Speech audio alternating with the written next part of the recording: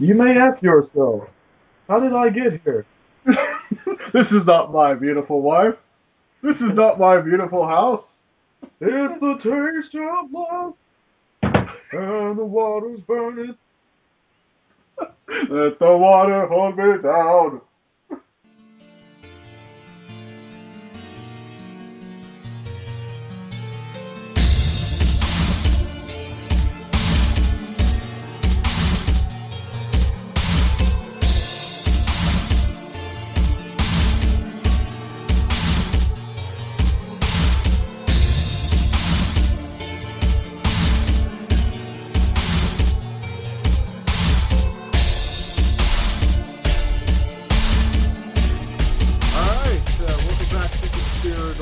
It's your host, Adam Sane, and course, as always, this guy, your co-host, your delightful, charming, charismatic co-host, Luke.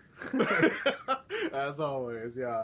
And we have kind of in the background our friend Sean here. He's just listening in. He's too shy to talk tonight. So hello. We got Zach's not here again, and but on the line, we're kind of going through our Halloween time right now, because considering it's October. And I have on the line Mr. Pat Fitzhugh. And Pat's someone I've known about for a long time. He is also a local Nashvilleian, just like us. And we're going to talk tonight about the Bell Witch, and maybe talk a little bit about some of the other kind of hauntings that are around the Tennessee area. And try to keep it kind of like Tennessee, kind of a local thing. And I know there's a lot of people out there that probably haven't heard about the Bell Witch, which always kind of surprises me because I've known about it for so long. But Pat, welcome to Conspirinormal. Hey, how you doing? Glad you could have me. Hey, thank you for coming on. We really appreciate it. Well, I want to kind of get into it, about the Bell Witch and kind of like how you got interested specifically in the story. Oh, that goes back a long time. When I was a kid, my mother would read me stories before bedtime, and I was one of those different kids, so to speak.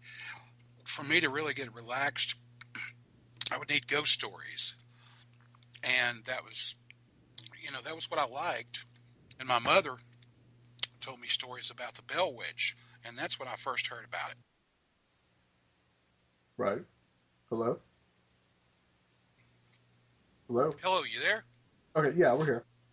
Okay, sorry about that. I had difficulty on this end. Yeah, no problem. It's Skype. It happens. Okay. So you're talking about you had an interest in the Bell Witch from childhood? Yeah, it was really way early on, and then just built from there. So what are kind of like the sources of the story of the Bell Witch? Where do we get the material that was written about the Bell Witch, and how historically accurate is some of it? Oh, the material that I found while writing the book came from family records, church records, court records, military records, all sorts of information. The actual legend piece about the Bell family was first written about in 1846 by one of their sons who had experienced the phenomena. And then the first commercially published account was in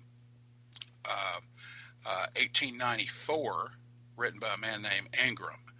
And, those were my main sources in the research. And as far as historical accuracy, it's kind of hard to say because so much time has passed since all of this allegedly happened. I run into things in my research all the time that pretty much debunk a lot of the myth surrounding the legend. But there's also, quite a few things that substantiate or back up other parts of the legend.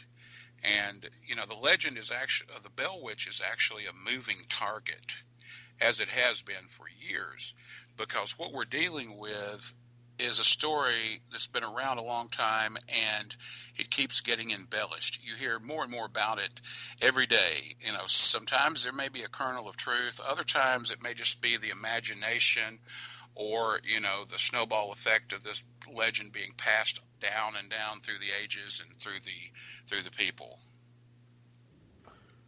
Okay, so we have some fairly reliable sources. I mean, we have a son that was that experienced some of it firsthand. So I'm going to kind of run down the story. How did the haunting start?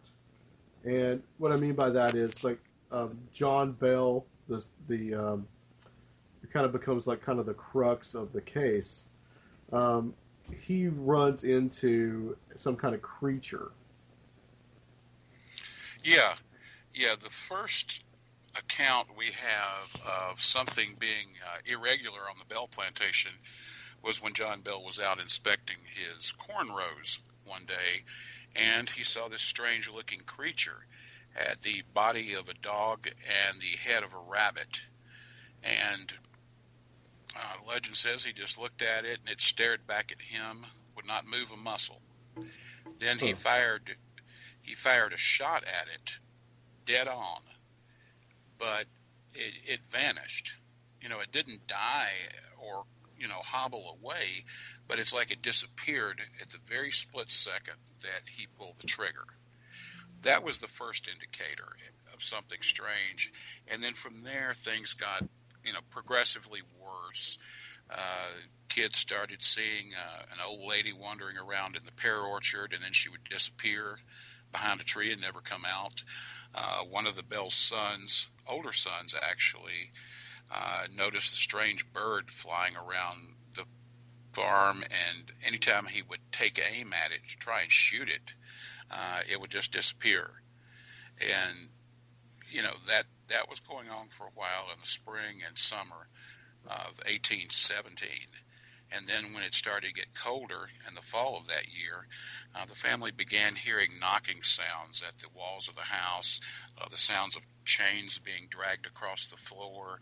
And the kids even said that, you know, as they lay there trying to go to sleep at night, they would hear what sounded like rats or something gnawing at the bottoms of their bedposts. And it just got... And there... Oh, go ahead. And it just got worse from there. So there was also that the Bell started having like an affinity for one of the daughters and started abusing one of the daughters. Yeah, from very early on, the thing took a special interest in the youngest daughter, Elizabeth, also known as Betsy Bell. And all throughout the 4 years of these disturbances, she bore the brunt of the physical part of the disturbances.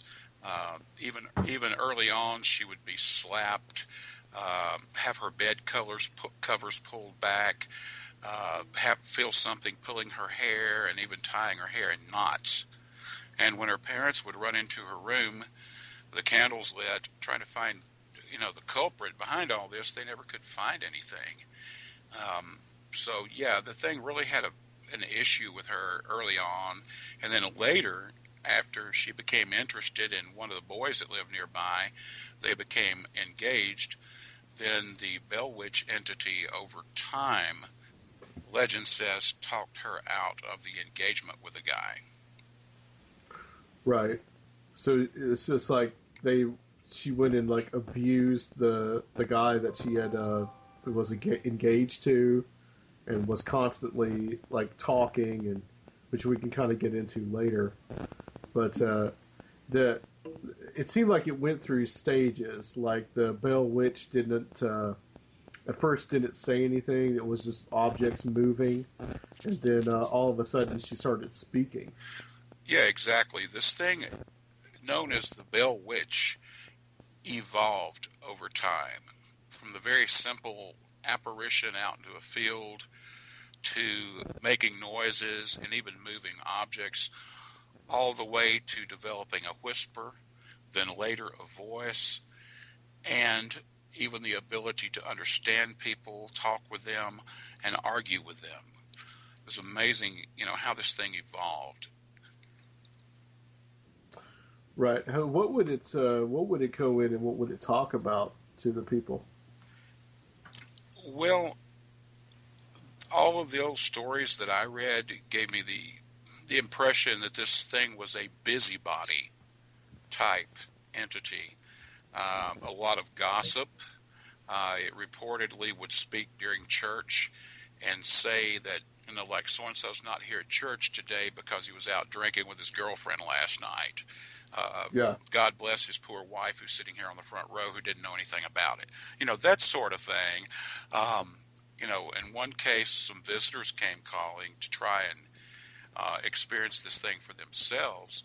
And the two men were talking, and one mentioned about how he's always tried to live a good life, never harm anybody, and that he's been a good man to the best of his ability.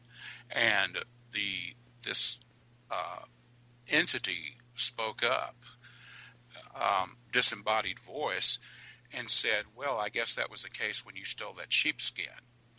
And come to find out, this man, years and years earlier, had actually took a sheepskin from another man, and that was like back in North Carolina.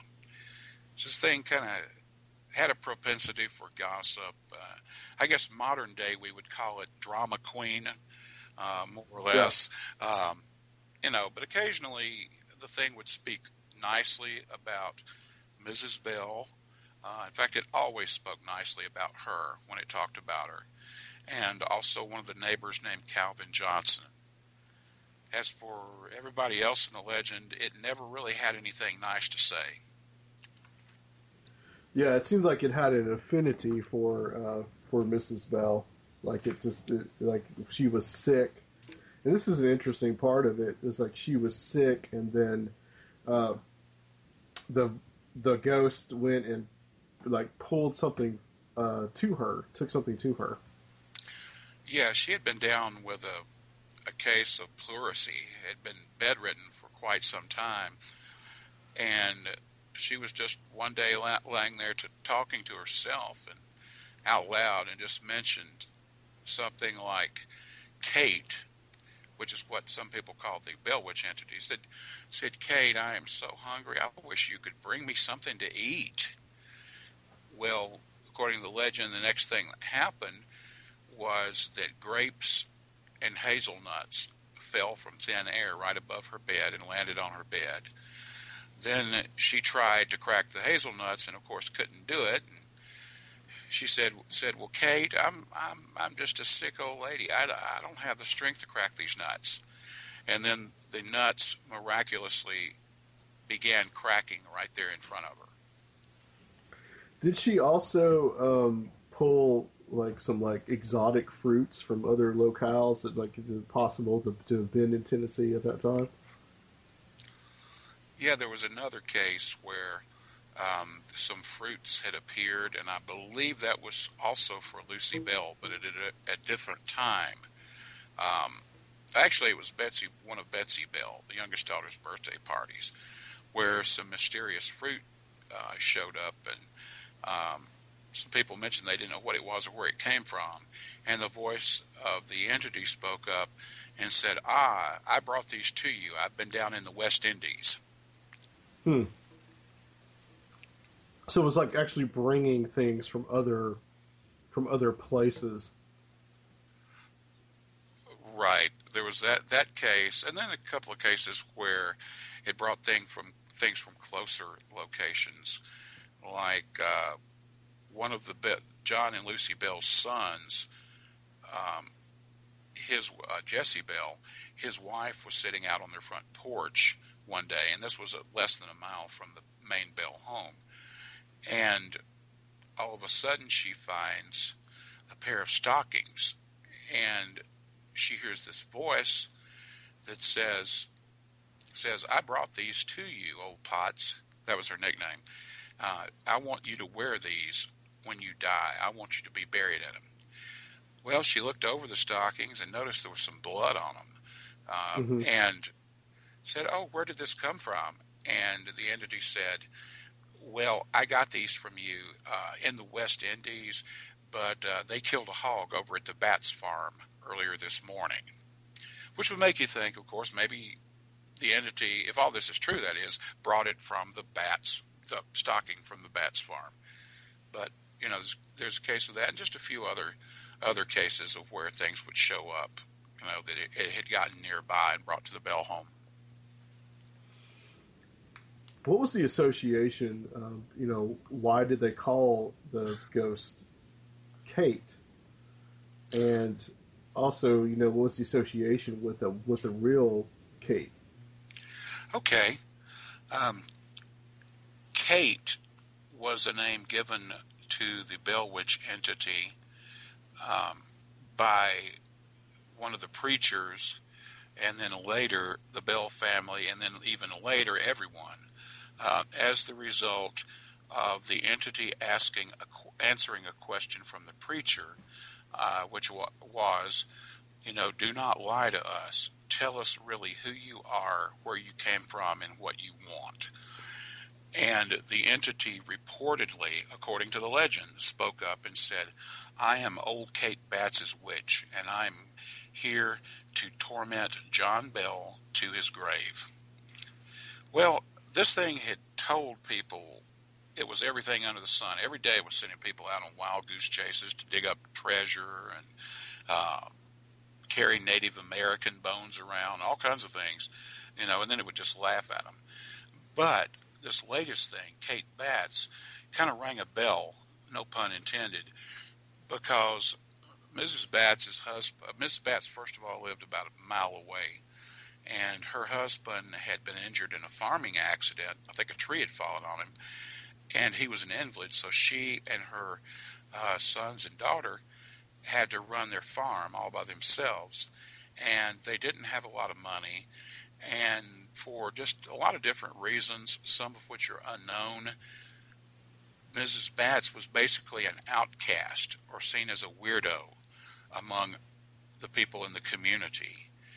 So when this thing spoke up and said, I'm Kate Batts' witch, people believed it. They were saying, well, yeah, okay, now that makes sense because that lady's crazy as a loon. Well, right. So that's why it kind of stuck. To address your question about the real connections and things like that, in my research, I could find no connection of anything with Kate Batts other than the fact that she is or was related to the Bells herself. She was the niece of Lucy Bell, because they all had originally come from North Carolina, but there was no connections between Kate Batts and anything else or any entity, anything like that I could find. But a lot of people, I think, nowadays still feel that way, even though the truth has been discovered, and that is that during the Bell Witch times, when all of this allegedly happened, a man named Benjamin Batts got into a court dispute with John Bell over the sale of a slave, which actually resulted in John Bell's getting kicked out of the church.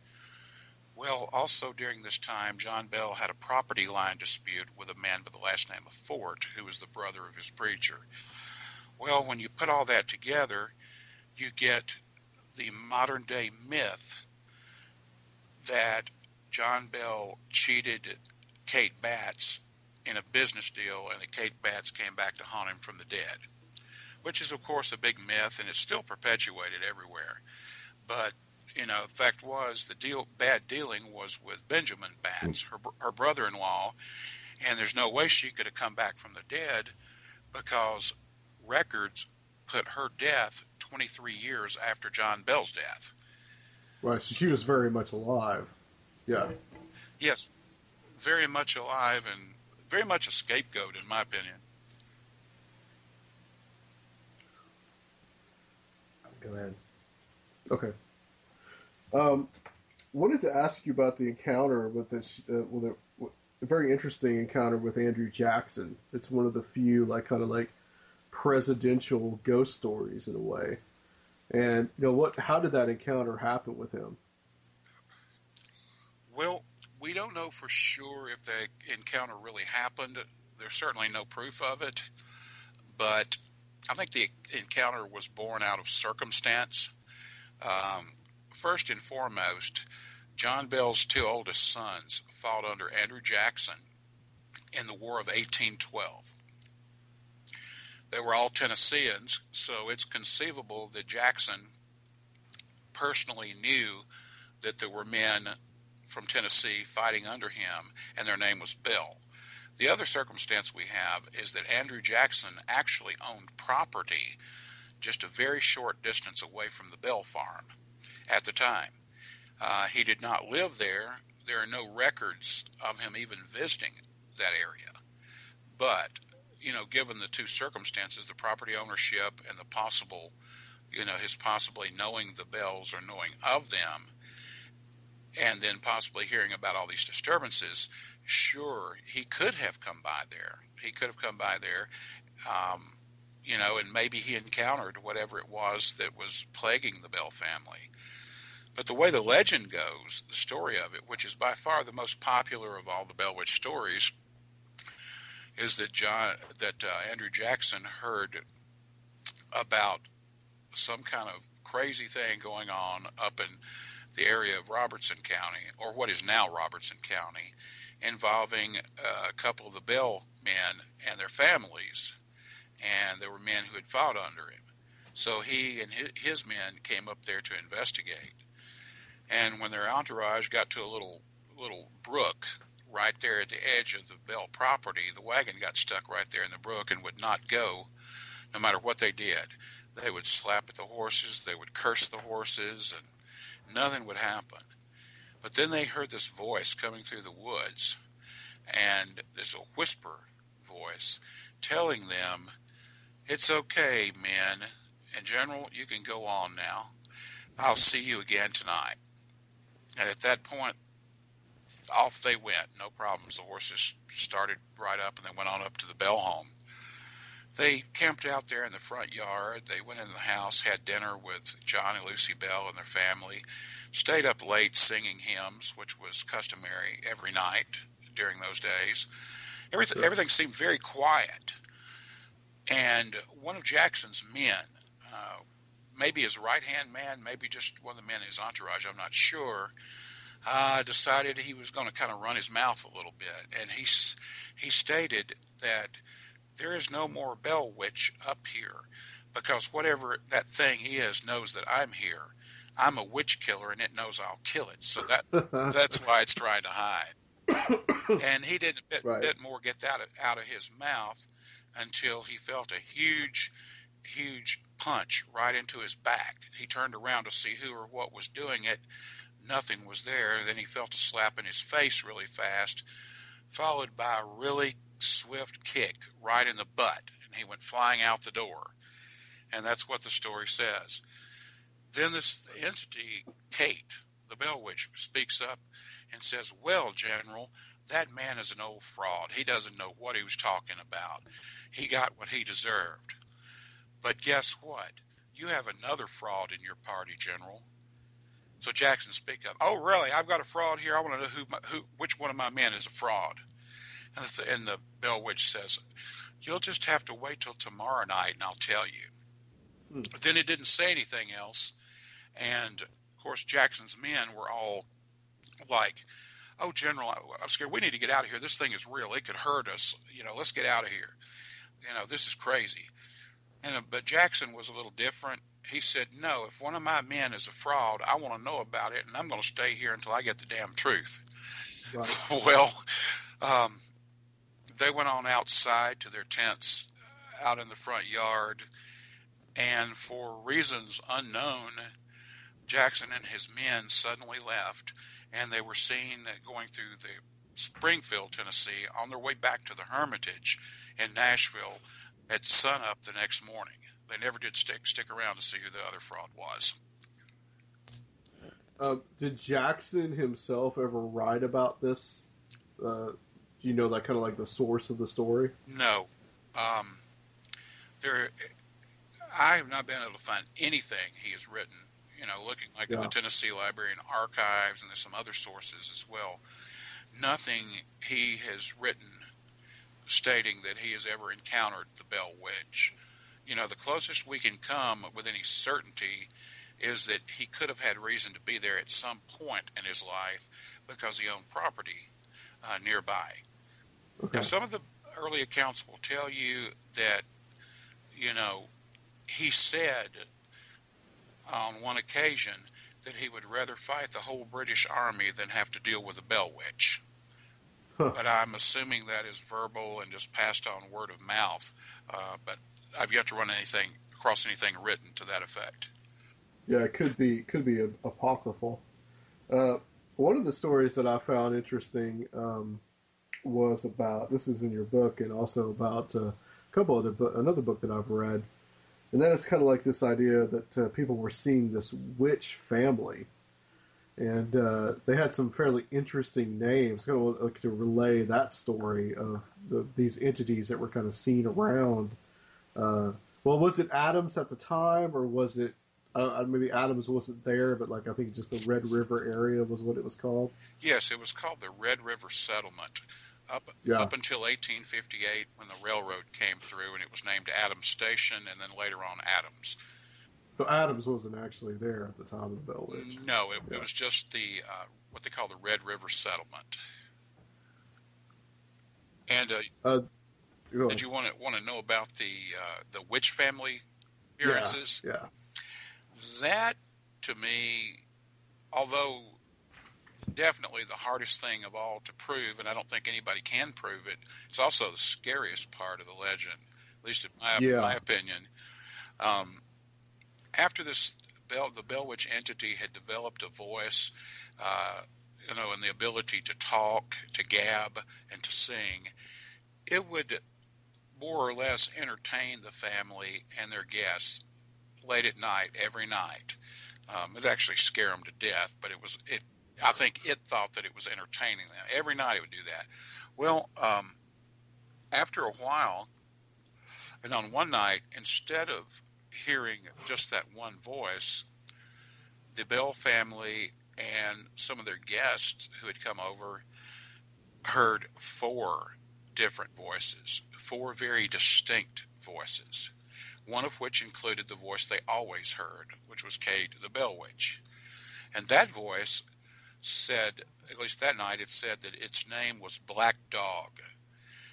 Kind of like the superstitious British character, and also like the Led Zeppelin song, Black Dog.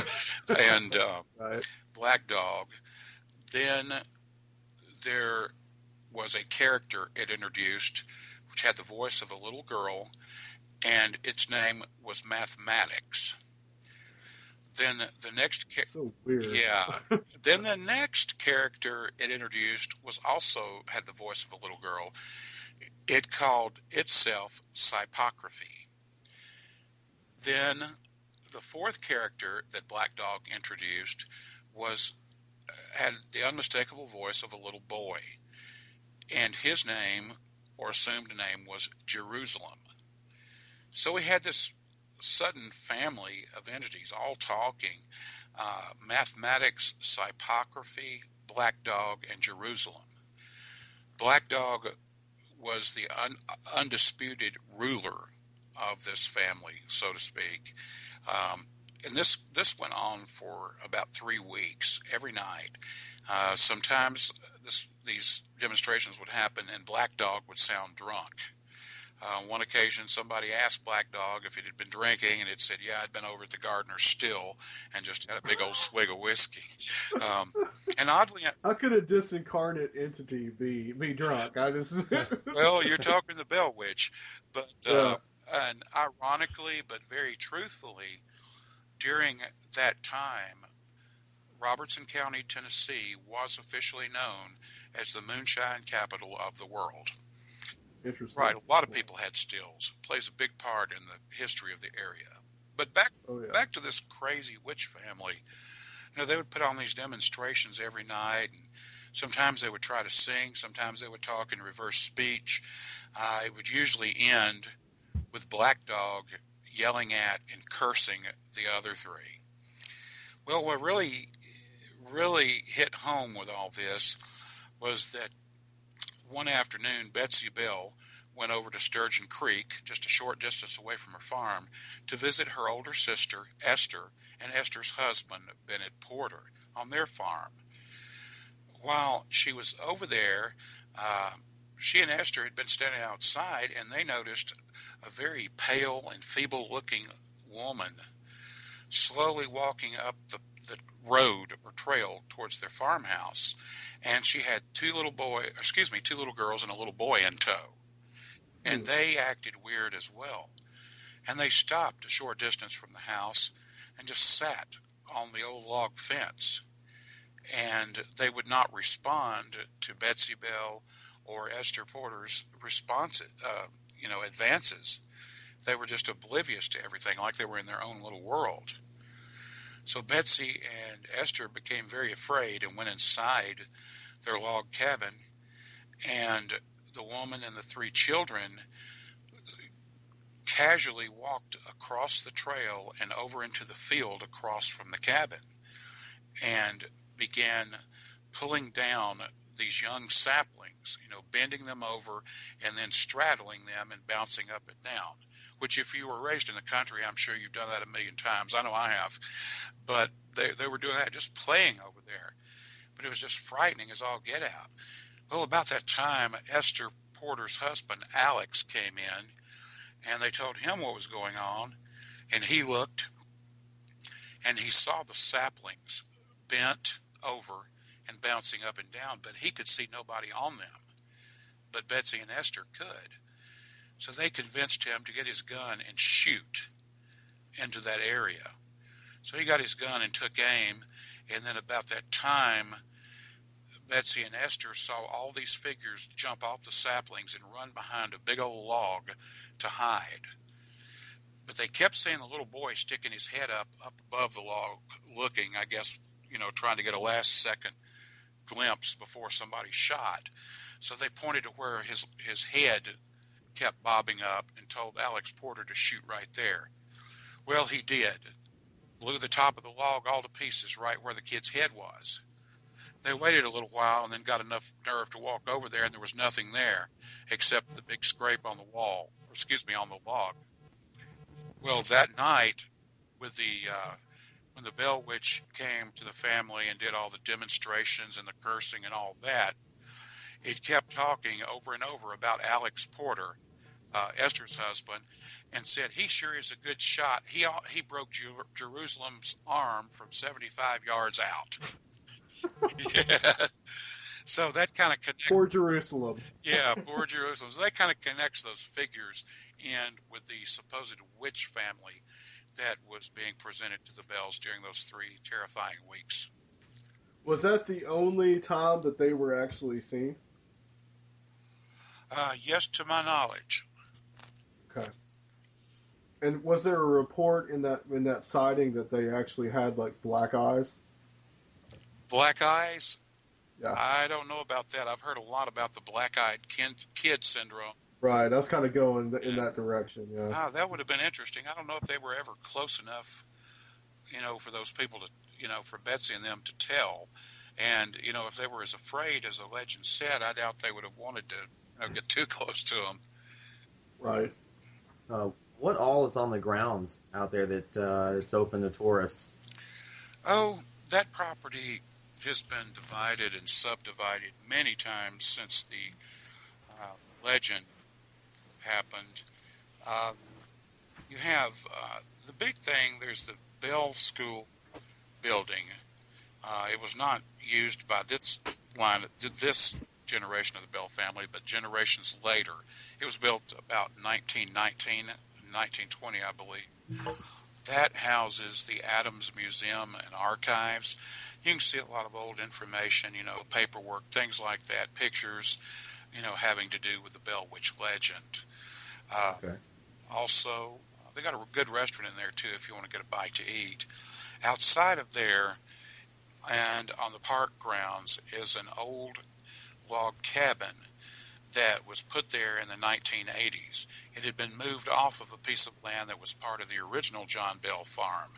The Tennessee Historic Preservation Committee or Commission had an analysis done of that house several years ago and concluded that the house had been constructed in the late 1700s or early 1800s. So that house was conceivably constructed by John Bell and his sons, or perhaps his slaves.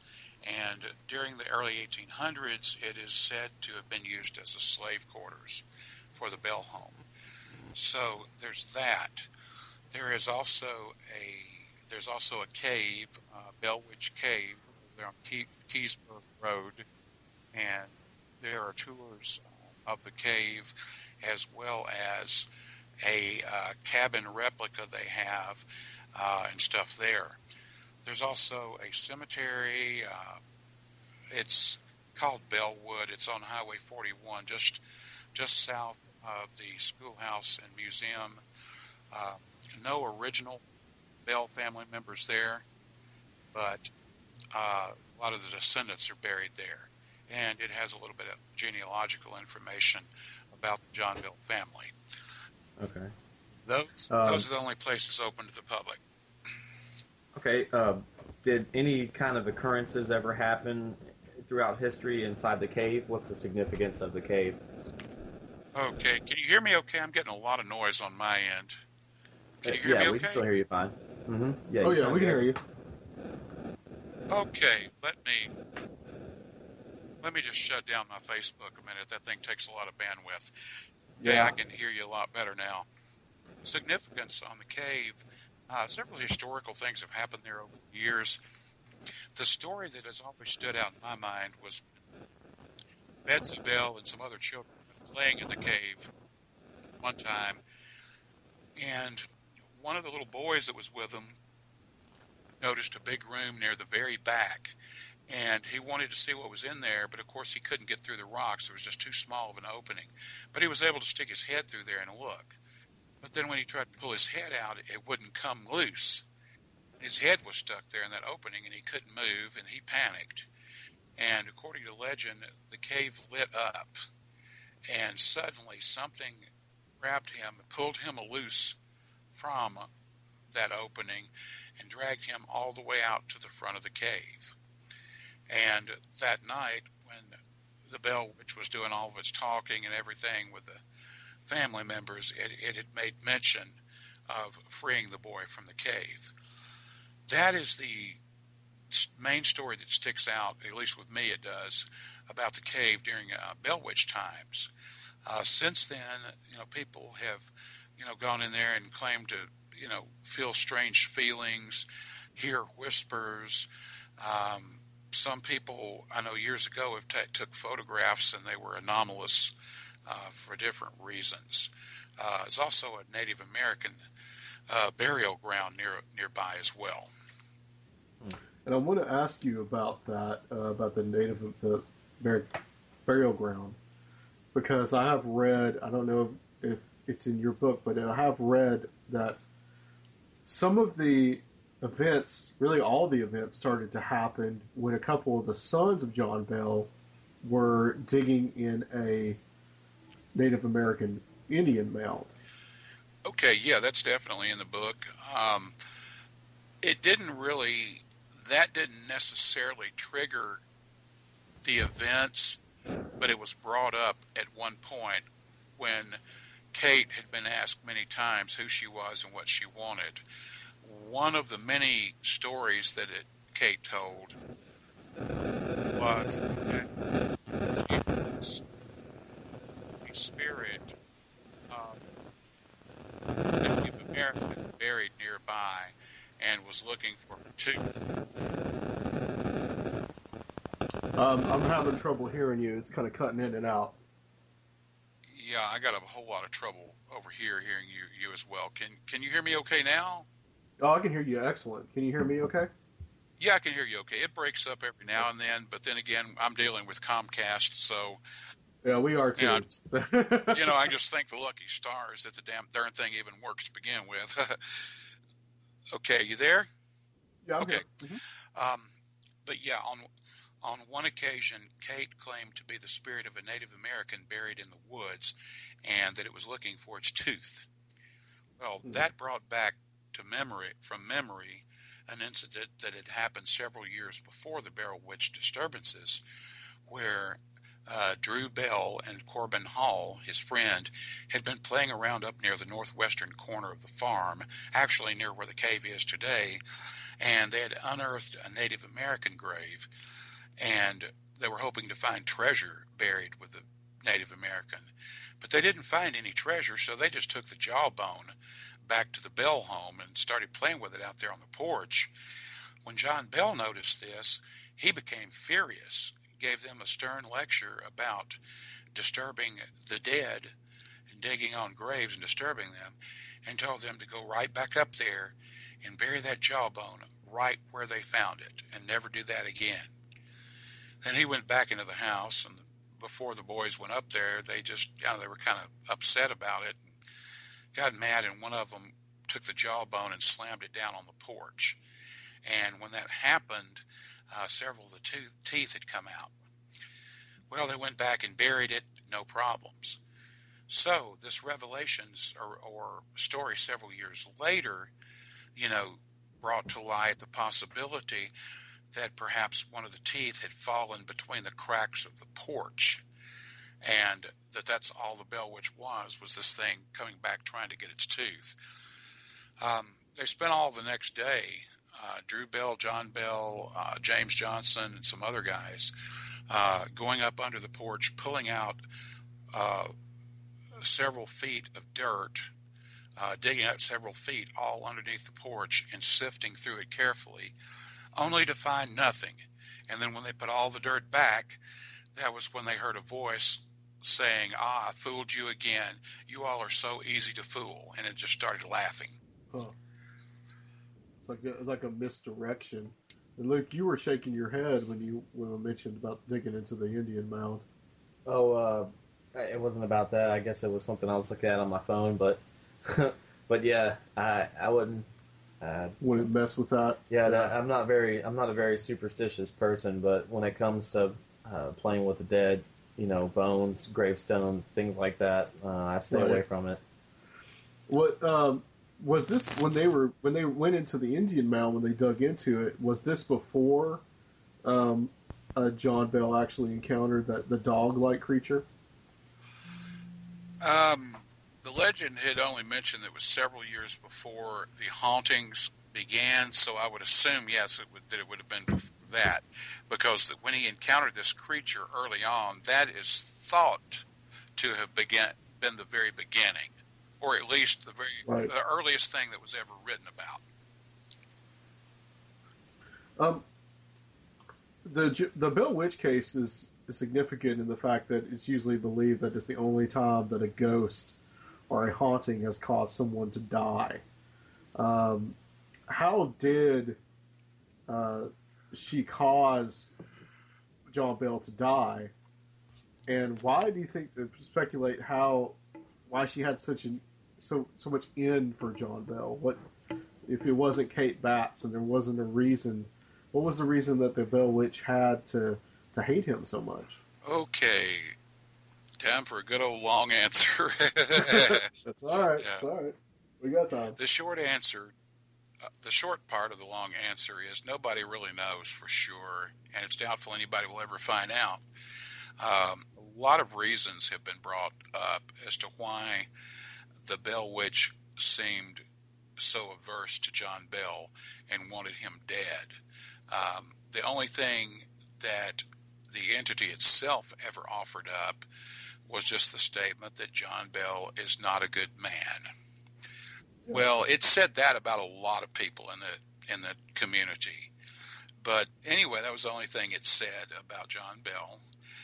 And as far as the death is concerned, John Bell became ill very early on in the haunting period.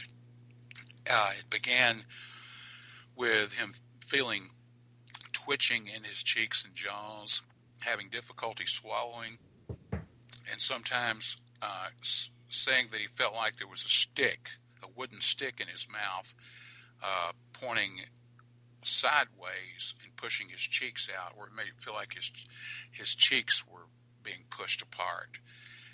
And this got progressively worse, and he also began complaining with face twitching and some other things. Everything which is very symptomatic of a central nervous system disorder. But his health continued to decline, and by the 1st of November in the year 1820, he was bedridden, and he never got out of that bed, at least not on his own. Then on December 19th of 1820, he fell into a coma. Then on December 20th, that morning, he died. After he died, the family gathered there in the bedroom, along with a couple of family friends, one of whom was Professor Richard Powell, Betsy Bell's school teacher and secret admirer at the time. And they were praying and crying, things you would expect people to do when their loved one passed away. And John Bell Jr. noticed over on the cupboard that there was a vial of liquid, very strange-looking vial, that he didn't recall the doctor having dropped off. Okay. So he grabbed this vial of liquid and looked at it and pulled the top off, took a whiff of it. It smelled horrible. And he immediately noticed that same smell was coming from the area of his dead father's mouth. And about that time, he spoke up, the Bell Witch entity.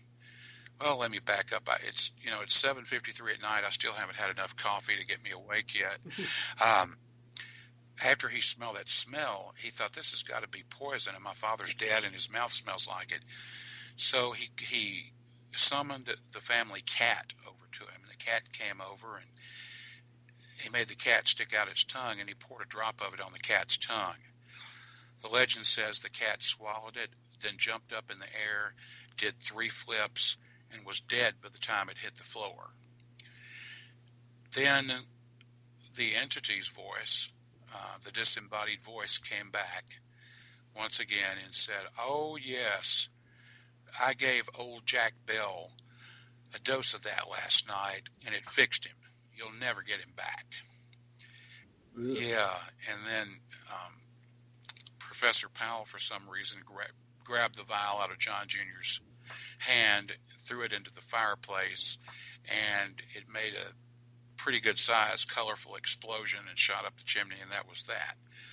So, based on that part of the legend, many people feel that John Bell was killed by the Bell Witch entity, since it claimed responsibility for it. Mm.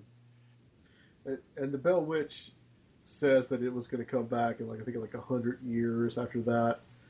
What happened after the initial haunting? Was there anything that it actually did come back at a certain point? Yeah. And is it still there in Adams? Okay, it came back a couple of times. It left at the end of that 4-year haunting period in the spring of early summer of 1821, after it successfully broke up Betsy Bell and Joshua Gardner. It did say that it would come back and visit one day. Well, for 7 years, everything seemed fine, and was fine. Nobody heard of Kate, and people began to let down their guards after a few years, and it was almost back to life as normal, or so they thought. But then in 1828, Kate returned. It paid a brief visit to Mrs. Bell, who was living alone with the exception of one child at that time, then spent the rest of the time, a period of about 3 or 4 nights, was estimated, at the home of John Bell Jr., talking with John Jr. about the past, the present, and the future. And John Jr. took very meticulous notes.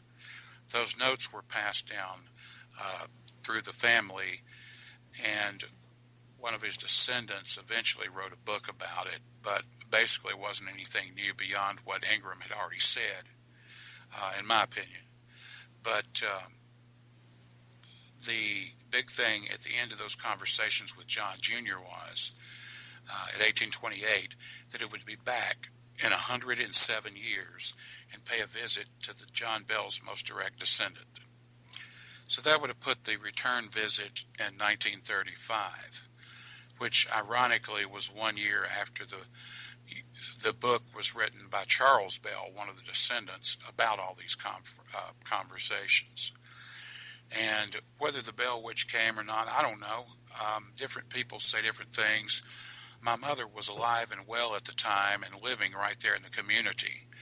And she said she never really believed in the Bell Witch to begin with. And she said, they had trying to get out of the Great Depression and all that, they had a lot bigger things on their mind than worried about damn old spooks. At least that's what she called it. But the big thing is, a lot of people say the Bell Witch never fully left the place to begin with, because there's always been anomalies, little strange things happening here and there up there in that area, although not near to the extent as what reportedly happened to John Bell and his family almost 200 years ago. Well, my friend here, Sean, wants to know that if there's anything that can be done to do or say to upset the Bell Witch. And I guess kind of like he's thinking along the lines like kind of like the Bloody Mary thing, where you stand in front of the mirror and conjure her up. Oh, yeah. This thing has been going on for a long time in Middle Tennessee, especially, where you go into a room, turn out the light, stand in front of a mirror, and say you hate the Bell Witch. You spin around 10 times and something crazy happens. A lot of kids have tried that. I tried that, and something crazy happened. What happened? I got dizzy from spinning around and tripped, fell, and there you go. Busted my head wide open. But, some people say, what's wrong with me now? But anyways, that whole Bell Witch thing and spinning around in the mirror, that actually comes from the Bloody Mary legend. Right. It always used to be, it was always having to deal with Bloody Mary. And then I guess I would assume in Middle Tennessee, some people started applying it to the Bell Witch. Say, okay, the Bell Witch, and then the Bell Witch will come up. So that's how that came about. You ever tried that, Luke? You gonna try it tonight? No. Have you ever had, going up there and investigating at Adams, have you ever had anything strange happen? Have you ever been to the cave and had anything weird happen to you over there? Well, when I've been up there researching several years ago in Adams, a couple things happened. One was at a church and one was on one of the county roads there. There's a church up there with a cemetery nearby, and I was actually doing some research for another story, another project I was working on, and I was having to look at the gravestones. I was looking for a particular one so I could get the birth and death dates of someone and their middle name. Well, when I was up there, I noticed there was a rabbit playing around out there in the field, and out there in the graveyard. Well, me being from the growing up in the country and still being a child at heart, I just had to at least, just for a couple of minutes, just try to chase the rabbit, see where he would go. Also thinking about rabbit stew. Yeah, you chase him hard enough, he'll have a heart attack and you've got him. That's an old country boy secret. But anyways, I kind of walked around real fast behind it, and then it went underneath a big old gravestone. It was like it had a little hole or a burrow right underneath the edge of it. I looked under there, and I didn't see anything at all under there, but it had gone under there. So I decided I wanted to get it out, see if I could coax it out of there, out from underneath there. So I took my hand and slapped that stone as hard as I could. Well, as soon as my hand made contact with the surface of the stone, I heard an infant baby squealing and squawking. It was as though I had just delivered a baby for somebody and popped it right in the butt, like the doctor does. And all this squawking. Well, I looked around, there were houses there nearby and even a sidewalk. So I looked around. I didn't see any windows open where, somebody might have had a baby in there and the baby had started crying. I didn't see anybody walking up and down the street with a stroller or carrying a baby in their arms. So that was kind of weird. but I just missed it and went on about my business for a while. And as I left, before I left, as I walked back through the cemetery toward my car, I saw that big stone again, and I thought, that's odd. There's no inscription on this gravestone at all, but yet it looks like it's been here for probably 80 or 100 years. So I thought, well, I wonder what's on top. And this thing was almost as tall as I was. So I put my hands on the top fingers on the top of it, took my hands and pulled myself up so I could look to see if there's anything written on the top. And sure enough, there was an inscription there. And the inscription and all this huge elaborate tombstone was for, guess what? An infant baby. Right. Yeah, there was an infant baby there, but yet I heard one crying when I hit the stone. So that was one of the really strange things that had happened up there. Don't know if it was Bell Witch related or not, though. The other one has to do with the field. I was shooting a lot of documentary a long time ago, actually, a lot of film footage for a documentary on the legend, which I still have not completed, but will one of these days. We'll have one hell of a documentary. But I was filming, and I noticed in a little field adjacent to the road where I was that there were 3 or 4 rabbits just running around and playing. Well, I thought that was interesting because, all throughout the Bell Witch legend, this entity talked about rabbits a lot, and even claimed to have manifested as a rabbit on several occasions. You had the dog with the rabbit's head. Yeah, that. Yeah. And the rabbit that got in a conversation with one of the slaves one time, all kinds of rabbit stories with the Bell Witch. So anyway, what I thought, well, this would be a nice touch. Say, the Bell Witch used to manifest as a rabbit, and I could just show this little B-roll footage of these rabbits playing around in a field not more than maybe 40 feet away from me. So I shot that footage, finished up, got everything back in my car. I played it back on the camcorder.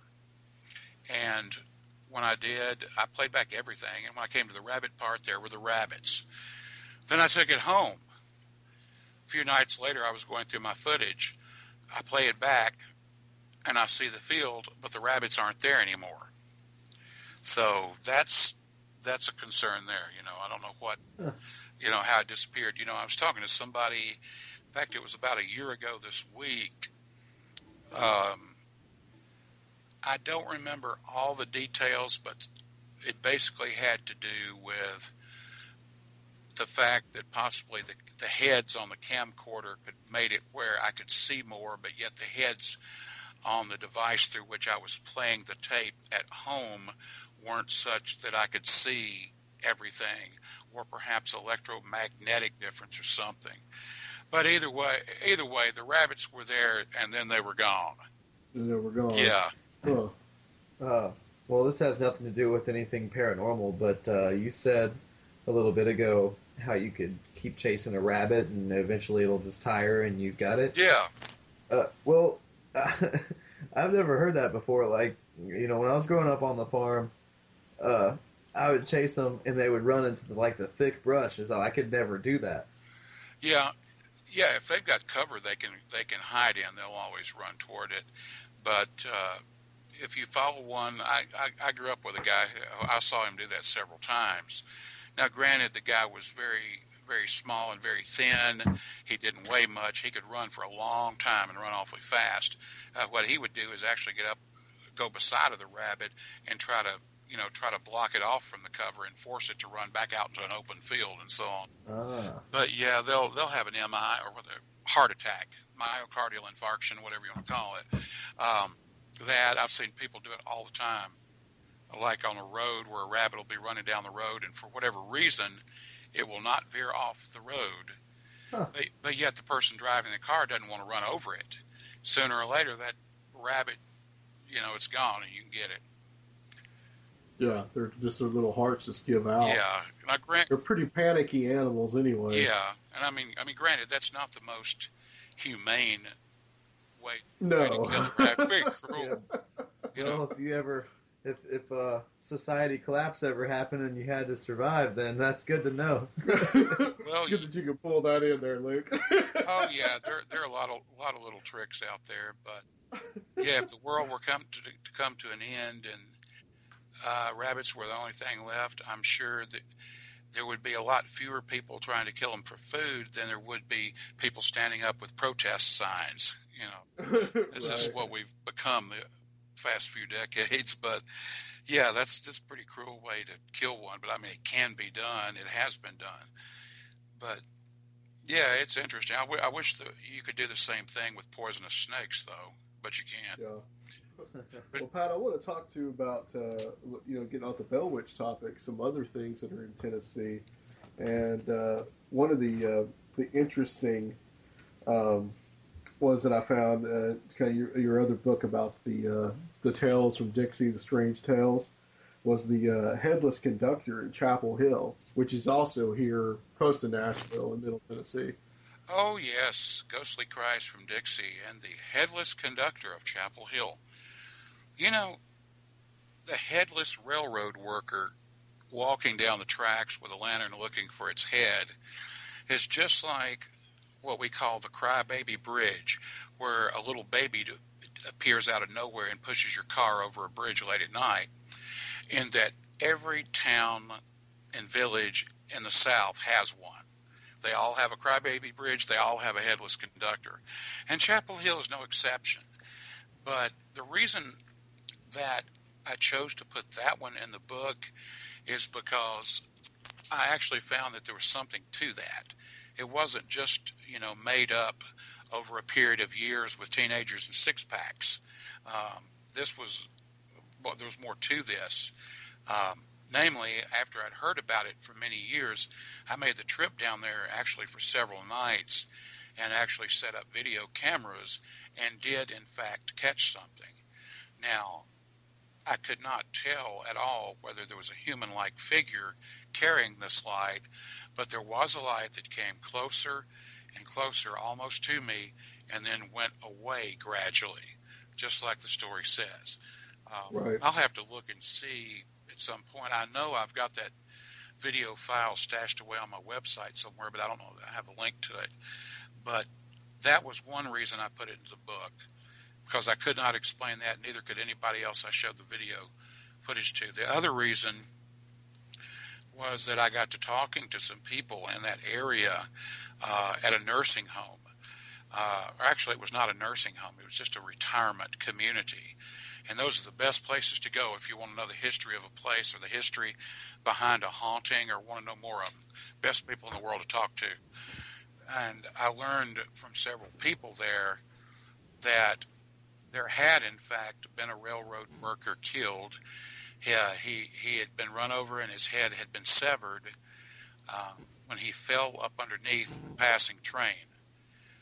So, the story behind that was verified by several people, and I was able to find one old newspaper clipping that actually alluded to that story.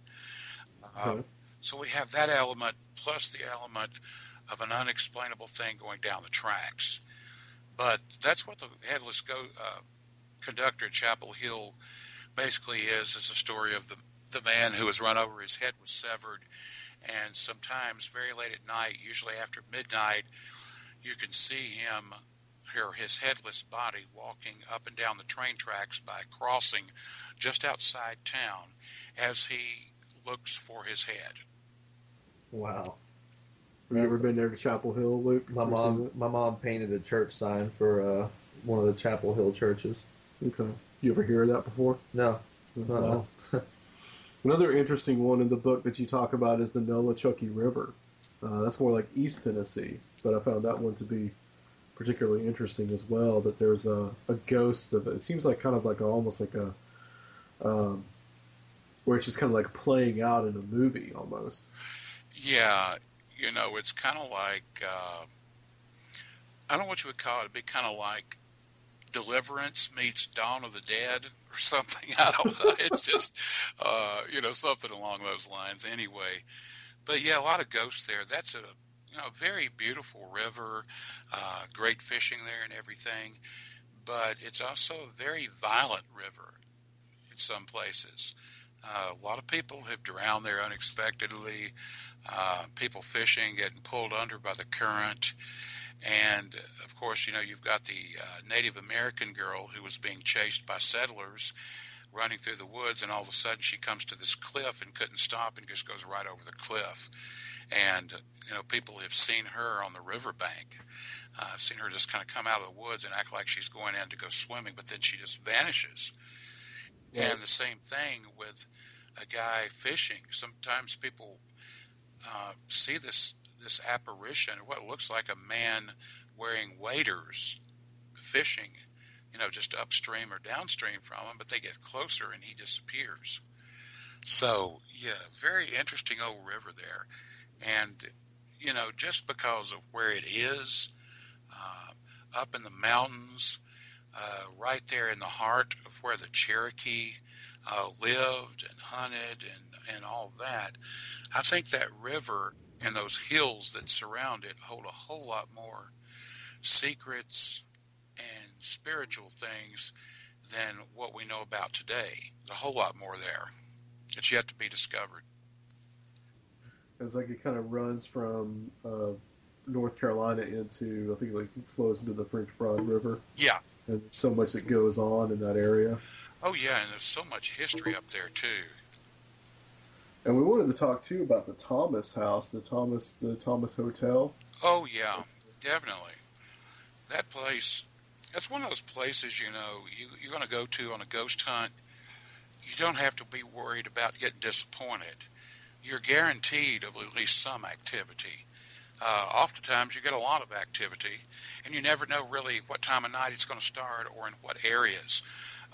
Just to give a little primer on the Thomas House, it was built as the Hotel Cloyd back in 1890, and it was built for the many people who came to the area back then to partake of the spring water because they thought it had healing properties. Well, by the 1930s, public interest had diminished. Public interest in spring water had diminished. Most of those hotels shut down, but the Hotel Cloyd kept going. It's been through several changes of ownership over the years and was renamed the Thomas House by its current and most recent owners. A lot of things have happened there over the years, a lot of unfortunate things. A man was shot out front of there by revenue agents. Another man was shot inside the hotel by the original owner because he thought the man was messing with his wife. He fell over. He was wounded. He fell over the balcony and landed head first on the concrete below, and that took him out. Then when the place was being used as a home for boys at one point in the mid-1900s, little boy drowned in a swimming pool. And then there's another story of a man or a boy choking to death in the kitchen one afternoon. And then the most prominent ghost there is that of a little girl, 8-year-old girl named Sarah, who died there in the year 1928. She had a rare stomach disorder and had actually gone there with her parents at the urging of her doctor to see if, drinking and bathing in that spring water would help her at all. Because even the doctors thought that was had medicinal properties. The spring water did. But she died while there. And people encounter her from time to time. A lot of activities, sometimes people get, see apparitions or catch partial apparitions in photos and videos. You got to get a lot of really, really good EVP there and a lot of flashlight and K2 activity. The flashlight method and K2 methods are by far the most popular there at the Thomas House, and they yield good results too. And I think they put that, CNN listed it as, I think, the third most haunted place in America. Yeah, I just saw that on the website, actually. Said that it was one of the most haunted places. Are you familiar with This is really kind of like more of a Georgia thing, like the Battle of Chickamauga and like the legend of Green Eyes. Are you familiar with that? The Chickamauga battlefield. Oh, somewhat. I'm not an expert on those hauntings. I haven't done too much research into those yet, but I've met some people who are. Um, I know the Green Eyes thing. That has, it seems that the popularity of Green Eyes has gone down in recent years. Yeah. Compared to what it was and the different sightings and things like that from way, way back. But I did have a friend who went there one time on a special permission investigation at night and came out of there scared to do any ghost investigation ever again. Really? And they claim to have encountered not Green Eyes, but Bigfoot. What? Yeah, Bigfoot at Chickamauga. And, that's what I said. But, and, that's what I said. But this is a very honest person, and I know that for her to say she encountered anything, it would just about have to jump out in front of her and bite her. That's how honest she is about it. She didn't jump to conclusions or anything. But then later on, I heard from someone else who at the time was a very well-known Bigfoot researcher that, there have been sightings and there's been evidence found there around Chickamauga about Really? Bigfoot. I don't know whether. I mean, I grew up not too far away from there, like 10 miles down the road, pretty much. Yeah, and have you ever seen Bigfoot there? What about Green Eyes? I never seen Green Eyes, or I've never seen Bigfoot either. So I know. Wow. Yeah, it's that is pretty interesting. And I spent quite a bit of time down there last year in Chattanooga. Pretty much most of November and December, doing a lot of ghost hunting. Special circumstance, something you don't get to do every day. There was a riverboat dock down there temporarily called the Delta Queen, old steamboat. It was docked there in 2008 and to be used as a hotel, but they closed it the first of this year. They're looking at potentially getting the boat back cruising the rivers. But that boat was docked there, and I spent probably, a few nights every week for like 2 months down there on that old boat as they were closing down the hotel part of it, doing a lot of investigation there because people have always said the Delta Queen steamboat was just full of ghosts. And I can tell you that's one of the more eerie places I've been before. It's been very fun, but at the same time, from a ghost hunting standpoint, I mean, there are apparitions that have been made in pictures. I haven't done any, but I've heard that people got some good EVP and flashlight activity there. Just all kinds of good stuff and a lot of stories about people, including 3 different captains who died on the boat. The boat was one time back in World War II used as a military hospital and treated critically wounded soldiers out in California. So a lot of tragedy and everything's been going on there. Also, there's one room there where the water in the sink will turn on and off by itself. It's always interesting to be there at the hotel, and they give the key to that room to somebody. You can sit there 30 minutes, and that person will all of a sudden come running back to the desk to turn in their key and say, "Yeah, they're gone." Yeah, and I've been there on several occasions, not just with people who've stayed in that room, but where people who've stayed in other rooms, they've checked in, and a few minutes later come out, demanding a refund, saying, "We're leaving here. This place is just too haunted for us." Huh. Yeah, it's that whole thing is full of ghosts, but had a lot of fun there. So for all the skeptics out there listening, like myself, what place would you recommend? Number one, here local Tennessee, for us to go to that we could have the most likeliness of an encounter. Well, that'll be easy to recommend because I too am a skeptic. I take anything that can't be proven right in front of me, the whole thing, I take it with a grain of salt. And I want to look more, deeper into it, trying to find answers. So I can tell you that the Thomas House, no matter how big of a skeptic you are, it'll give you a run for your money, trying to figure out, what all the stuff is coming from. Definitely that. As far as the Bell Witch locations are concerned, there's not really any place you can conduct an all-out investigation. Up there at the park where they have the museum and old cabin and all that, maybe somebody could get permission from the city. I don't know. But, Tennessee or Middle Tennessee-wise, I would say the Thomas House. And I'll tell you another place which I've been to, but I haven't investigated yet, but I'm going to here really soon. Hopefully I can get a good group of people to go up there and we all just rent the place out the whole night. And that is called Octagon Hall. It's up there in Kentucky. We've had Paul Browning on to talk about that.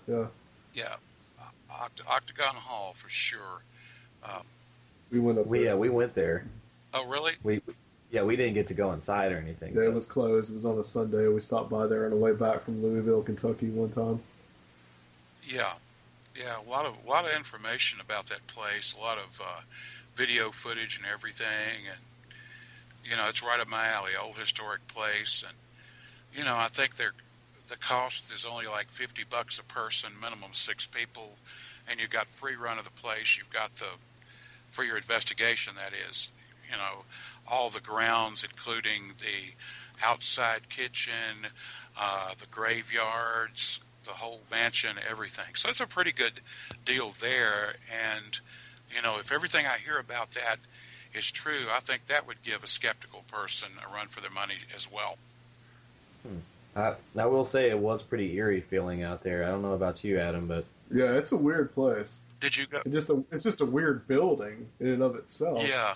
Did you go to the slave graveyard way back behind the main grounds and off to the right? I don't think we did. I think we got there. No one was there. It was closed, and we went to like the barn, and there were some mannequins in there, and Luke was freaking out as mannequins. Kind of startled them a little bit. They had it set up as a haunted house. Yeah, we were there like beginning. I think it was around like end of September or something like that. So they were getting their haunted house started up. But it is an interesting place. And Paul Browning, I had him on last year. Do you know Paul? I'm pretty sure I know who he is, but I'm having trouble placing him. The name sounds very familiar. Yeah, he lives up in Clarksville, and that was his thing for a while. Was going up to the Octagon Hall. Was that Clarksville Ghost Hunters by chance? Maybe it could have been. I think that may. I don't know the name of his group. I know he just pretty much works by himself now. Let's see here. He's been. Looks like he's been a paranormal investigator since 2005. Yeah, and he had some interesting stories about that place. Yeah, I just Googled him. I'm looking at his stuff right now. I'm big of that. I hear a name, I'm going to Google a person and find out all about him. But yeah, I know who you're talking about now. He's done quite a few things. In fact, I think he's got something coming up this weekend too. Whispers from the Past at historic Ripa Villa Plantation. Don't know if he's going to be in. Yeah, he's going to be one of the guests there. So yeah, he still looks like he's still pretty active and doing a lot of stuff. Yeah, he was a good guy to have on. And Pat, we got running out of time. I just wanted to ask you, where can people get your books, materials? Where can they contact you? Okay, well, there's of course my official website, which is www.patfitzhugh.com. Then, if you're interested specifically in the Bell Witch, there is a site called www.bellwitch.org. And also, if you get a chance to before October 24th, which is only a couple of days away, you could get information from bellwitch.org about my upcoming event this weekend at the Thomas House on the 24th and 25th of October. As for books, you can get signed copies through the bellwitch.org site. If you want just a regular unsigned copy, about half of all bookstores carry those books. Actually, a little more than half normally carry those books. You can also get those at online retailers such as Amazon and Barnes & Noble. And I'll have all that linked to the site. But want to thank you for coming on. Luke, is there anything you wanted to add? Or Yeah, go ahead and call it. all right. Well, we're going to call it. Pat, please stay on the line for us. We'll chat with you just a bit. And we'll be right back on Conspirinormal. All right, we're back on Conspirinormal. Want to thank Pat Fitzhugh for coming on. That was an excellent interview. Got some info on some the cool of the Bell Witch haunting, and also some other kind of hauntings that were going on here in the United States. Well, this part of the United States, in Tennessee. And Luke, you were kind of tweaking the knobs here, but also you wanted to make an observation. He said about, like, I left for just a bit, and he said that you were talking about some people in, like, nursing homes and kind of the stories that they have. Yeah, well, you were talking about the subject of rabbits and how you like to, see what it means as far as esoteric knowledge, collections, the symbology, the linkage between, rabbits and witches, and nowadays cats and witches and things like that. And yeah, I will get that to that in a second. But that got me to thinking about, and I said this on a previous show, don't remember which one, but you can talk to a lot of these old timers around here, that are like up in their 70s, 80s, and 90s, and they'll tell you all of these crazy little stories about these rituals that they do, kind of like, Heather, our secretary, used to be our secretary, the job that me and Adam were at. Yeah, good old Heather. Like the lock of hair inside in the tree to get rid of allergies, things like that. And a lot of these old timers, right. They know a lot about astronomy, astrology, and it kind of contradicts Christian beliefs a little bit. It's odd to see someone that's how does it contradict it? Well, because like someone that's Southern Baptist, which is usually the case with a lot of these older people, it just some part of it advises against using astrology as a means to divine with, right? Sure, right. Yeah. Unless you're talking about the blood moons, then it's okay lately, where they talk about the whole, like, blood moon thing and how that's the sign of the apocalypse. Yeah, right. If you put some Hebrew sounding letters, or sounding names to the blood moons, then it's okay, Well, not even. Then it's all right. I'm being facetious. Anyway. Not even necessarily a contradiction, but I mean, it's just odd to me to have the two of those belief systems kind of going on at the same time, and it just stemmed down, I guess, from the settlers, and more about the history of the South and how it came to be, but those kind of beliefs just stemmed down over the years and trickled down, and these days it's almost completely faded. It would go on, I think, even before that. I mean, the definition of pagan. What pagan actually means is in the ancient world was someone that farmed, someone that tilled the earth. That was the definition of pagan. Right. And the different kind of beliefs that they had, and different kind of deities that were really nature deities. And when Christianity came along, and specifically Roman Catholicism, those kind of got overlaid. That kind of got overlaid over what was already there, and a lot of the saints were interpreted as being those same kind of deities. Yeah, right. So those folk, like you would call them, like folk medicine or folk knowledge, that kind of thing still stayed. People were, I'd say really up until the Industrial Revolution, were in tune with the earth, and were in tune with what happened. We talked about the kind of Native Americans on the last show with Donna, and they definitely, they're ones that still are kind of in tune with the earth and in tune with what's going on. Right. And the fluctuation of the seasons, and using astrology our to predict our astronomy in a way to predict things. Yeah, I mean, if you look at the Farmer's Almanac, like it will tell you the perfect time that you need to go look for a new relationship, or the perfect time to fish, for this certain kind of fish. The perfect time to do things other than just grow plants. I want to make an observation too about the Bell Witch.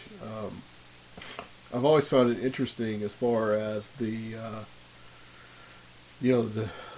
two Bell sons digging into the Indian mound and what that could represent and what the Bell Witch may have been. We talk a lot about these kind of like Nephilim spirits and all these kind of things. We talked about that with L.A. Marzulli, Rob Skiba, some of these other people that we talked to about it. And it makes me think of the possibility that the Bell Witch may have been some kind of spirit like that was trapped in that Indian mound. And I'm the only one that says this, Troy Taylor in one of his books has postulated that was the possibility that they put this spirit inside that mound, that mound somehow was containing this creature or this entity. Whoa. And when they dug into it, it released it. Right.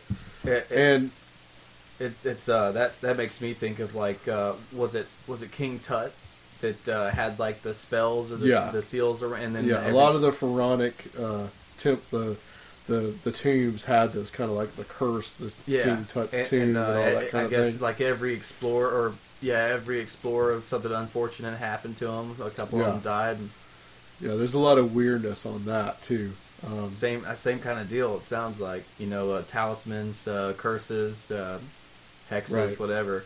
Like kind of like this magic that's going on behind the scenes. Mm-hmm. And you'll hear little stories will pop up. I heard one from Cody one time. He's talking about how this lady had a cursed flower bed. And she would take things from people, like when they weren't looking, they went to the bathroom or something like that. She would take keys and cigarette lighters and stuff like that. She was crazy. And throw it into her garden bed, with whatever she was growing in there. And, like, use that bed as a means to curse people with their items that she's taken from them. Well, my theory is on that is that there was actually this entity was trapped inside this mound. And that the mound could have been some kind of ceremonial place, and that this entity was probably brought forth from that. And when it first shows up, it shows up as a dog with a rabbit's head. And gradually, I remember Troy Taylor talking about this in his talk at the first convention that we went to, Mid-South Paranormal Convention, the first one I went to. Was that gradually the spirit began to manifest itself in a way that would have been familiar to the Indians that were around. Well, now there's a whole new group of people around, these European settlers, and then now it starts to gradually get a voice and sing hymns and gradually kind of do what the settlers are doing. And I found that extraordinarily interesting, and what the Bell Witch could have been. And Pat tonight, brought a whole new level to it for me, of where he's talking about rabbits and the association that the Bell Witch said it had with rabbits. Mm-hmm. And any time now that I'm hearing these associations with animals, like we talked about owls a lot on this show, mm-hmm. and what owls mean. And we talked about this with Dr. Future about a year or so ago. And kind of this association with the goddess Hecate, and these different kind of pagan and occult significance of owls. Well, I thought what I wanted to type in while I was listening to Pat talk about it was type in rabbits and occult into Google, and I got an interesting website. And there is an association with rabbits and the occult, and I want to read this real quick.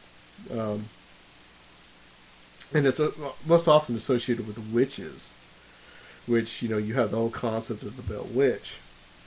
So at one time, this is from this website, Rabbits and hares were the animals most identified with Europe's witches, playing the role now given to cats. Rabbits served as witches' familiars and messengers, and were believed to be the form into which witches most frequently transform. The association of rabbits with witches is bittersweet. On one hand, rabbits are the subject of powerful mythology associated with magic, women's power, and the moon. On the other hand, rabbits, like witches, are often hunted. Rabbits are very low on the food chain.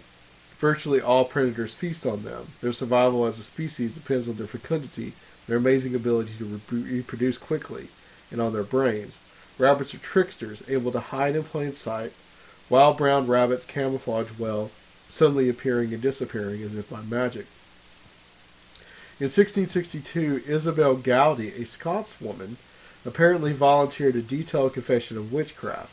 She described how she and her fellow coven members transformed into hares via a magical chant.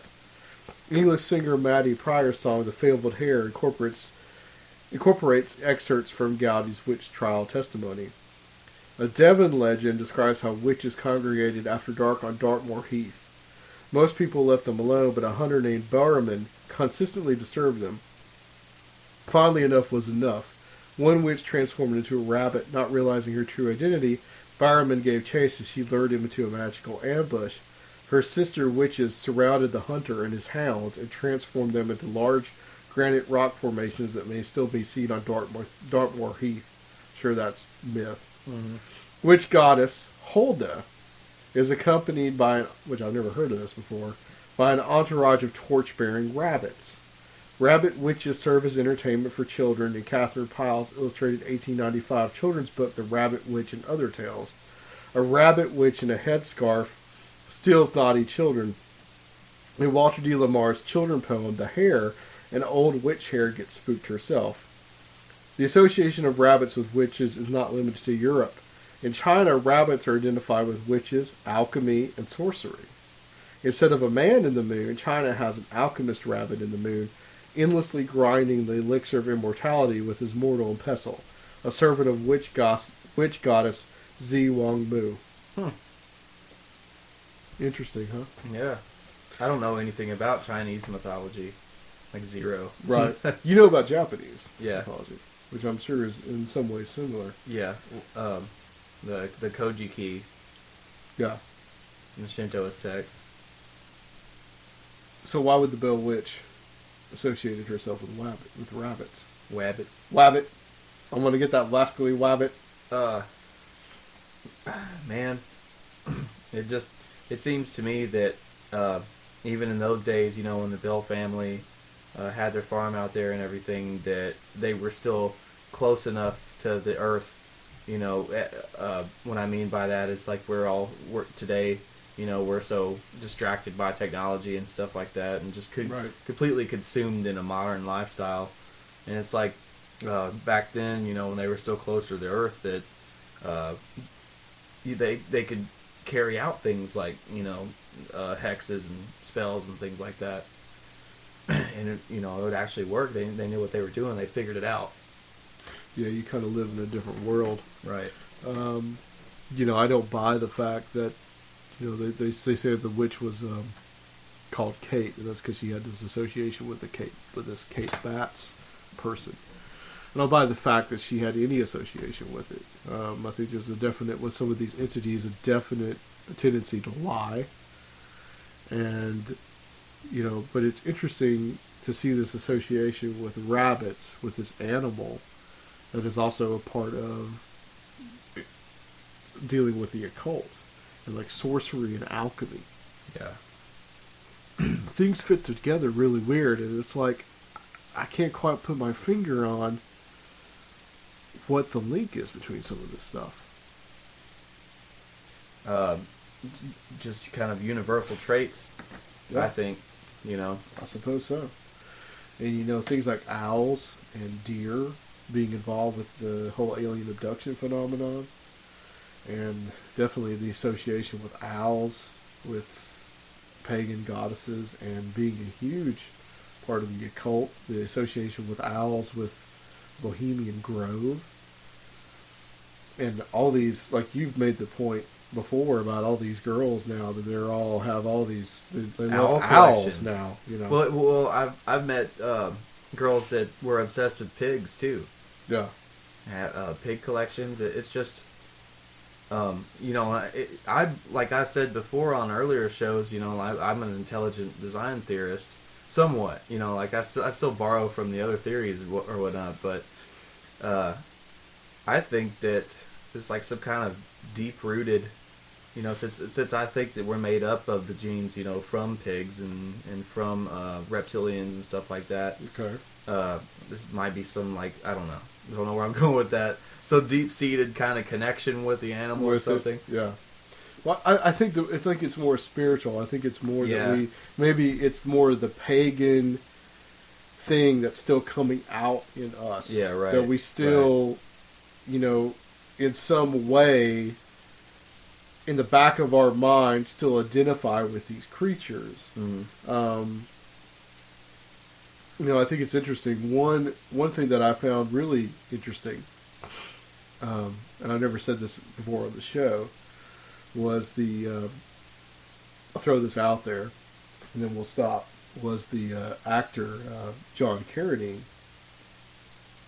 and Carradine did a lot of different B movies and stuff. He's the father of David Carradine, who, you know, died mysteriously, you know, with this hanging himself in Bangkok, and apparently John Carradine had the same kind of thing happen to him. He died mysteriously in the same place, which is odd.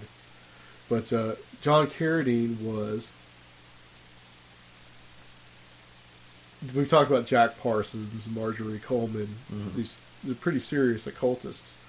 Carradine would, he had a very deep kind of voice, you know, very deep actorly kind of voice, and he would narrate their rituals back in the 40s and the early 50s. He would narrate them.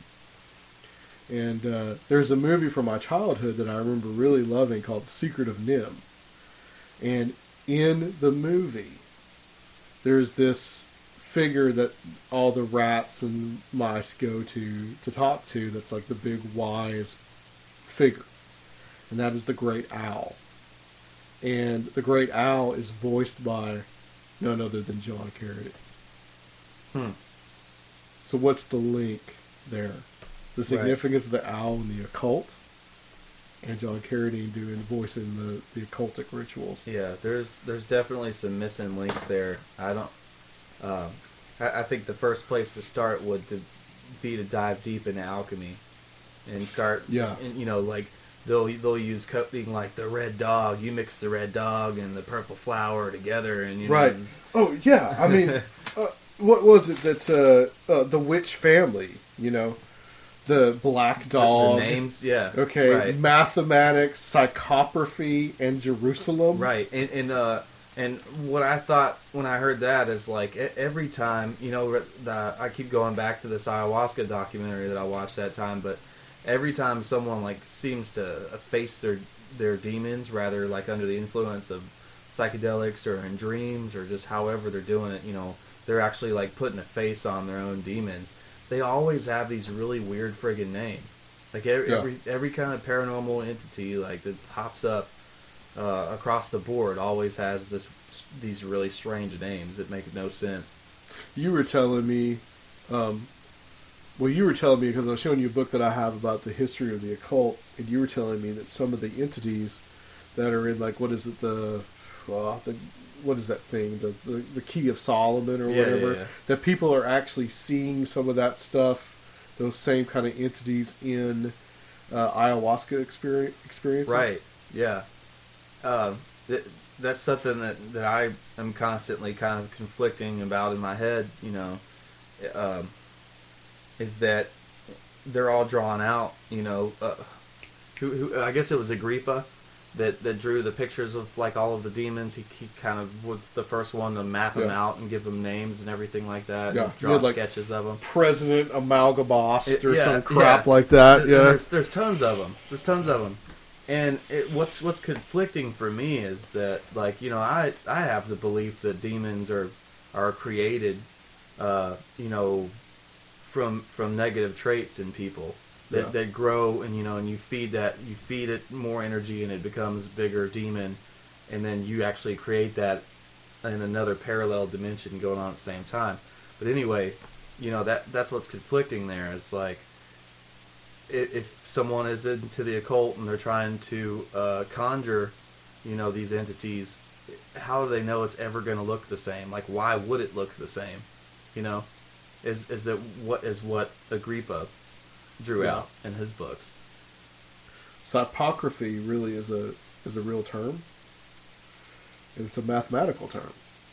It means a distinct and often subordinate group within a group. Mathematics, a subset that is not empty of a mathematical group. I don't know what that means, but that's just strange. Yeah. That's one of the strangest damn things I've ever heard. Mathematics, hypocrisy, Jerusalem, and Black Dog. Weird. What the hell? Don't know. Connections beyond connections, my friend. Well, I'm ready to call it. We gone over. We need to get busy watching Rotor. So, yeah. We will call it next week. I have John Tenney. And coming on, we're going to talk about their show Ghost Stalkers. He's going to play the tin whistle for us. Yeah! On also another show on Destination America, which they're going out and investigating places with portals. And looking forward to that one. I think it'll be interesting. Luke, you may or may not be here because I think possibly Bass Nectar may be playing. That's bass, Adam. Bass Nectar. Oh, sorry, I'm not into all these hipster Bass bands. Nectar, like was someone squeezing a bass on stage and like getting the nectar out of him. Bass Nectar, man. Yeah. No, yeah, my girlfriend's planning my schedule out for me now. There you go, man. That's what happens. Next Wednesday you're gonna do this, and Saturday You're we're gonna do do that, this together. and then this is happening. Yeah, and then you're gonna work on my car. I hope she doesn't listen to the show. God, I'm screwed if she does. This one might, though, dude. She might listen to the show. No, but anyway. I'm just kidding anyway. She's not really like that. Right. Yeah. I'll edit that part out. But anyway, join us next week and for more fun on Conspirinormal!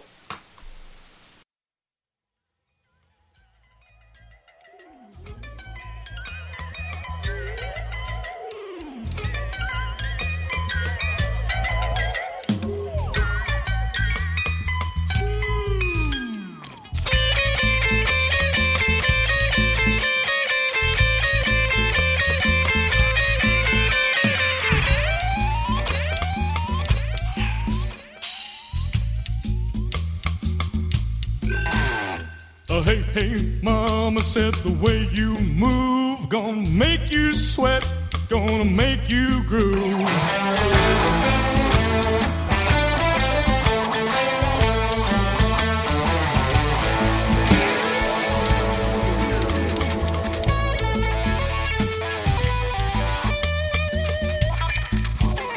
Oh, I like the way you shake that thing. Watch honey drip, I can't keep away.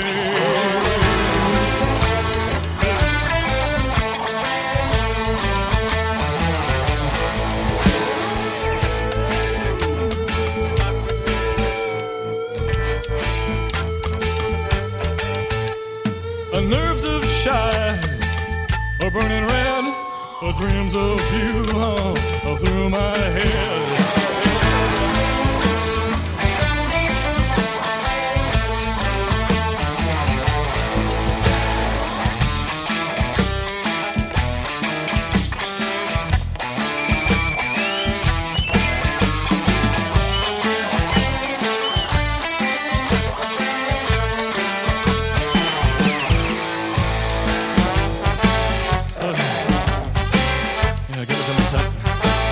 Oh, oh, oh.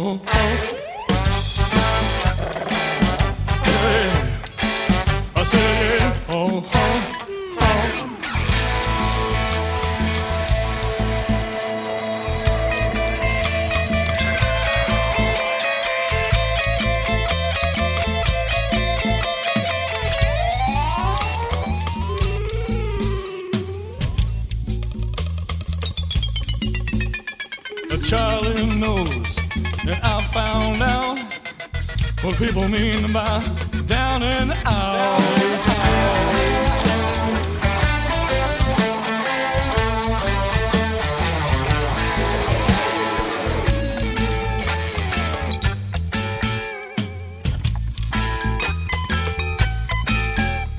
Oh, I don't know, but I've been told that a city living woman ain't got no soul.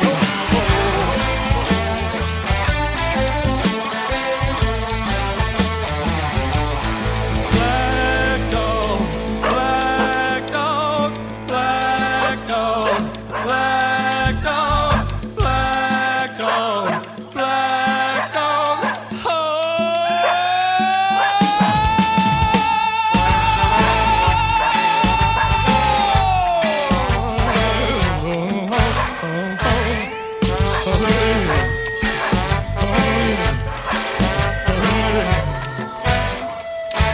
Ladies and gentlemen, direct from Kingston, wherever that is, Ed Zeppelin.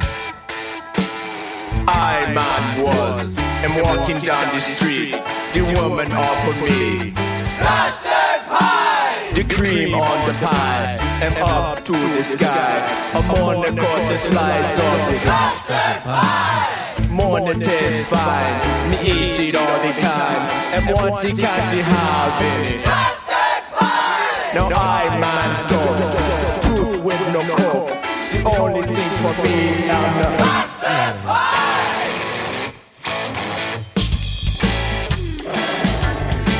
What do you call that? A double meaning or something, Ed? I don't like that kind of talk around here, baby. No man, no big thing. There's women and children. I believe Priscilla is here, Ed, and I believe that Lisa Marie is here, Ed. I'm sorry, Tatum man.